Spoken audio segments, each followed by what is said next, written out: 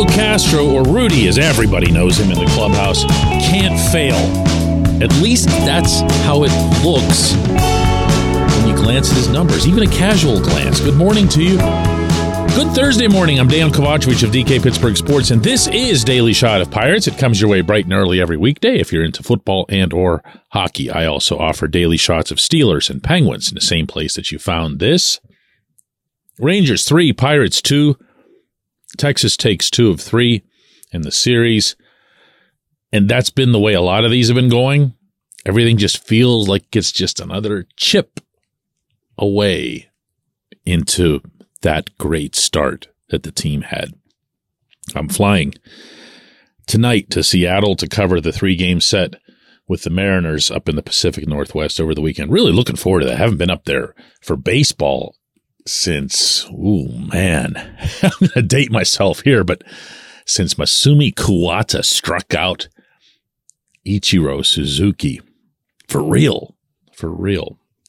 Amazing scene. I might have to tell you that story once I get up there. Really, really good stuff. Who is this team's long-term second baseman of the future? Now, I can ask you that, and your reflex is going to be nobody here. Your second reflex might be someone like Nick Gonzalez, since he was a first-round pick, and since occasionally Gonzalez will show you some of that bat that had everyone excited about him when he was drafted. But the more you watch a Gonzalez, the more you see a lot of swing and miss. And he's not all that exciting, at least not in the moment. He's certainly not what Andy Rodriguez or Henry Davis is. But second base in Pittsburgh, you'll just bypass it, right? Am I right here? Ji-Hwan Bae, no one wants anything to do with him anymore, right? Remember my pick to click out of the spring and I was all pumping it here and everything? We don't care about him anymore. All he does is get thrown out on the base pass, and he doesn't get on the base pass often enough for that to happen. Tucupita Marcano, he's still young. Occasionally he'll show you something. The Grand Slam the other day was obviously a really big deal. Only reason the Pirates were able to take one of those 3 from the Rangers. But you don't really think of him either, do you? And then there's Castro, who in some ways makes no sense. His overall stats. No. I'm not going to give you his overall stats first. His split stats. These are staggering. When he's facing a left-handed pitcher, because he's a switch hitter, at least for now, his slash numbers are 340, 424, 700, including all 5 of his home runs. From the other side of the plate, 203 as a batting average. I don't even need to read the rest of them to you. No power, no nothing from the other side of the plate.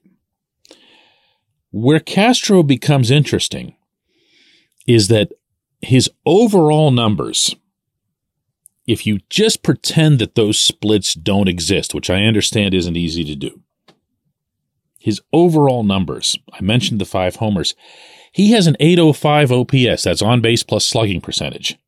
I think that's the best cumulative offensive stat that exists. Felt that way for a long time now.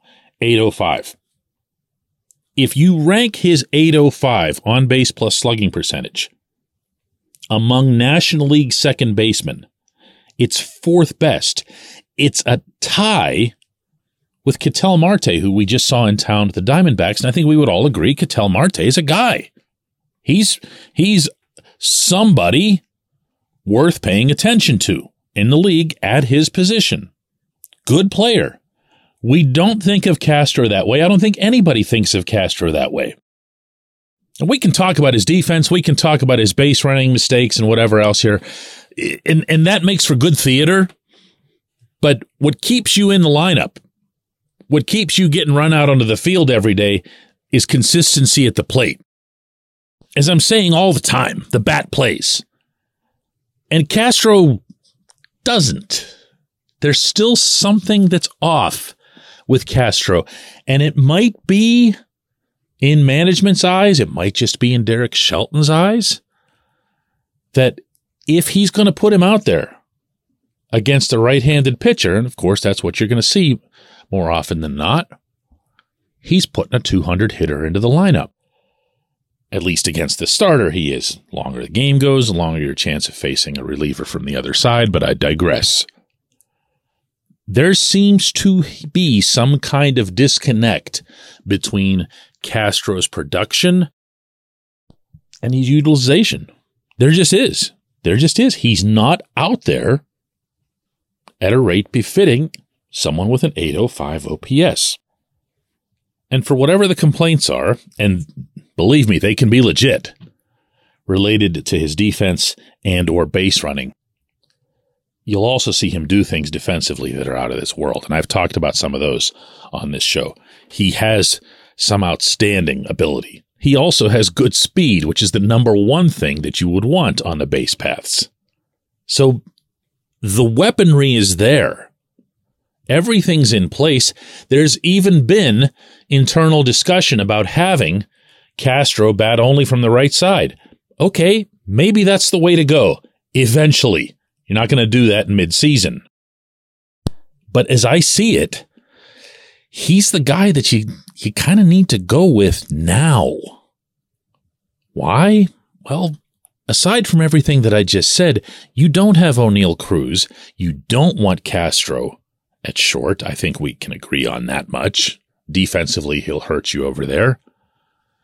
And you're starting to see Marcano get a little bit comfortable in his role over there. Not that he's exactly killing it. I don't mean to make him out to be more than he is either. But you've got someone who looks like he's ready to hold down that position, at least mentally, until Cruz gets back. Now is a really, really good time to give Castro the opportunity to pick things up with his best friend out. They are best friends, and Castro is very much aware of the need for him as well as his teammates to produce in Cruz's absence. He'll talk about it openly. And I'm also not going to lie to you here. I try to be honest with you whenever I'm getting a little bit connected to somebody on the team. And I like this kid. I like his makeup. I like his passion. I like the understanding that he shows for situations that are both good and bad, both for himself and for the team. I like his honesty. I like the way he interacts with his teammates. I also really, really like his confidence and the fact that he hasn't allowed others to beat that confidence out of him, including this recent stretch where for no particularly compelling reason, he just didn't play much for like a week straight. As long as this season isn't a priority for management, and don't get me started on that subject again, but it clearly isn't. Take a look at this kid. Take a look at this kid. You might have something, and you definitely don't want to find that out after he leaves. When we come back, J1Q. This portion of Daily Shot of Pirates is brought to you by our friends at North Shore Tavern. That's directly across Federal Street from PNC Park. It's home of Steak on a Stone, an eating experience, underscoring the word experience. The steak is brought to you partially cooked on an 800-degree stone, and you do the rest.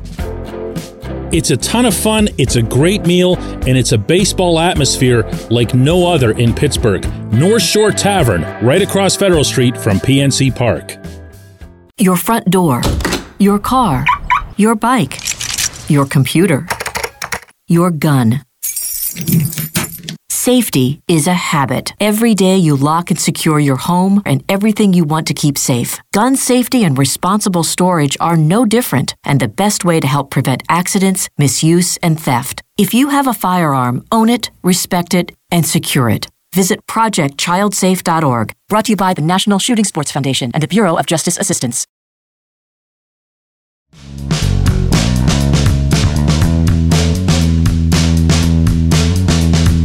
Today's J1Q comes from Dan, who asks, DK, should Ke'Bryan Hayes try to turn himself into a different hitter? Maybe add a little bit of an uppercut. Isn't that what all the launch angle data is supposed to teach us that a player should do? Ooh, this one is over my pay grade. So what I'm going to try to do, instead of answering it with an opinion of mine, which would be worthless, is to pass along some stuff that I've learned from talking to people. This is not specifically about Key. I've never had a launch angle conversation either with Key or with anyone instructing him. Okay, so this is very general, and I'm trying to give you the most honest possible context here. Teaching someone launch angle sounds so much easier than it actually is, because what you're doing is you're trying to make sure that the hitter maintains what is natural about their swing, what is natural about their pitch selection and their hitting zone. It's not, maybe because I'm going to guess that you, Dan, have played some recreational baseball or whatever at some point in your life, only because all of us have. I played a ton of it when I was a kid, played a ton of ball. And I used to feel like I could hit anything. I could move my feet. I could do this. Again, I'm talking about total recreational softball, right? I played baseball too in Pony League, but I'm talking about after that. I still felt like, man, I can hit anything. It's just a matter of hand-eye coordination. Well, in the majors, it isn't. In the majors, it's everything.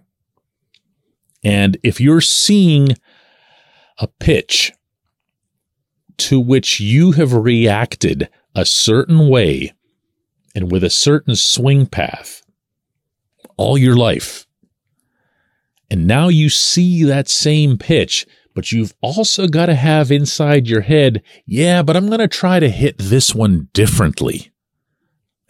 You're begging to crash that car on the side of the road. You just are. It is not going to happen. And you know what? Once you go into that ditch on the side of the road, you're not getting out of there. And that is a big, big, big risk to take, especially in season, which is part of why the Key situation is so maddening. Because if you've heard me talk about him this week, he is doing everything that you want a hitter to do. For the most part, he hasn't been great at it. He hasn't been great at anything at the plate. But he's had an unbelievably high percentage of hard contact relative to the production that he's got, because he's screaming balls at outfielders, or he's screaming grounders at infielders. And unlike, let's say, for example, Jason DeLay, who can never do any wrong. Jason DeLay can't hit the ball through a wet paper towel. Almost never produces any contact other than that home run at Fenway. Just never hits the ball hard. It just finds grass somehow. It's like it takes off his bat with a little drone guiding it to where there isn't a human or a glove. And Key has nothing like that going on for him. Nothing. So he's either going to hit it off a fence, as you saw the other night against Texas. He's going to hit it over a fence, which you've only seen once all year. Or he's going to hit it at somebody. And I don't know that there's some cure for that, whether it's long-term or short-term. But I am definitely not in favor of walking up to him tomorrow at the ballpark in Seattle and saying, hey, Key, why don't you try swinging up in the air a little bit? It's not going to happen. It's not going to happen. And that's why neither you nor anyone else, would want to suggest such a thing. But no, I don't have the answer. I know that he doesn't, and boy, I'd bet everything in my possessions that Andy Haynes doesn't. I appreciate the question. I appreciate everyone listening to Daily Shot of Pirates. We'll do another one tomorrow from Seattle.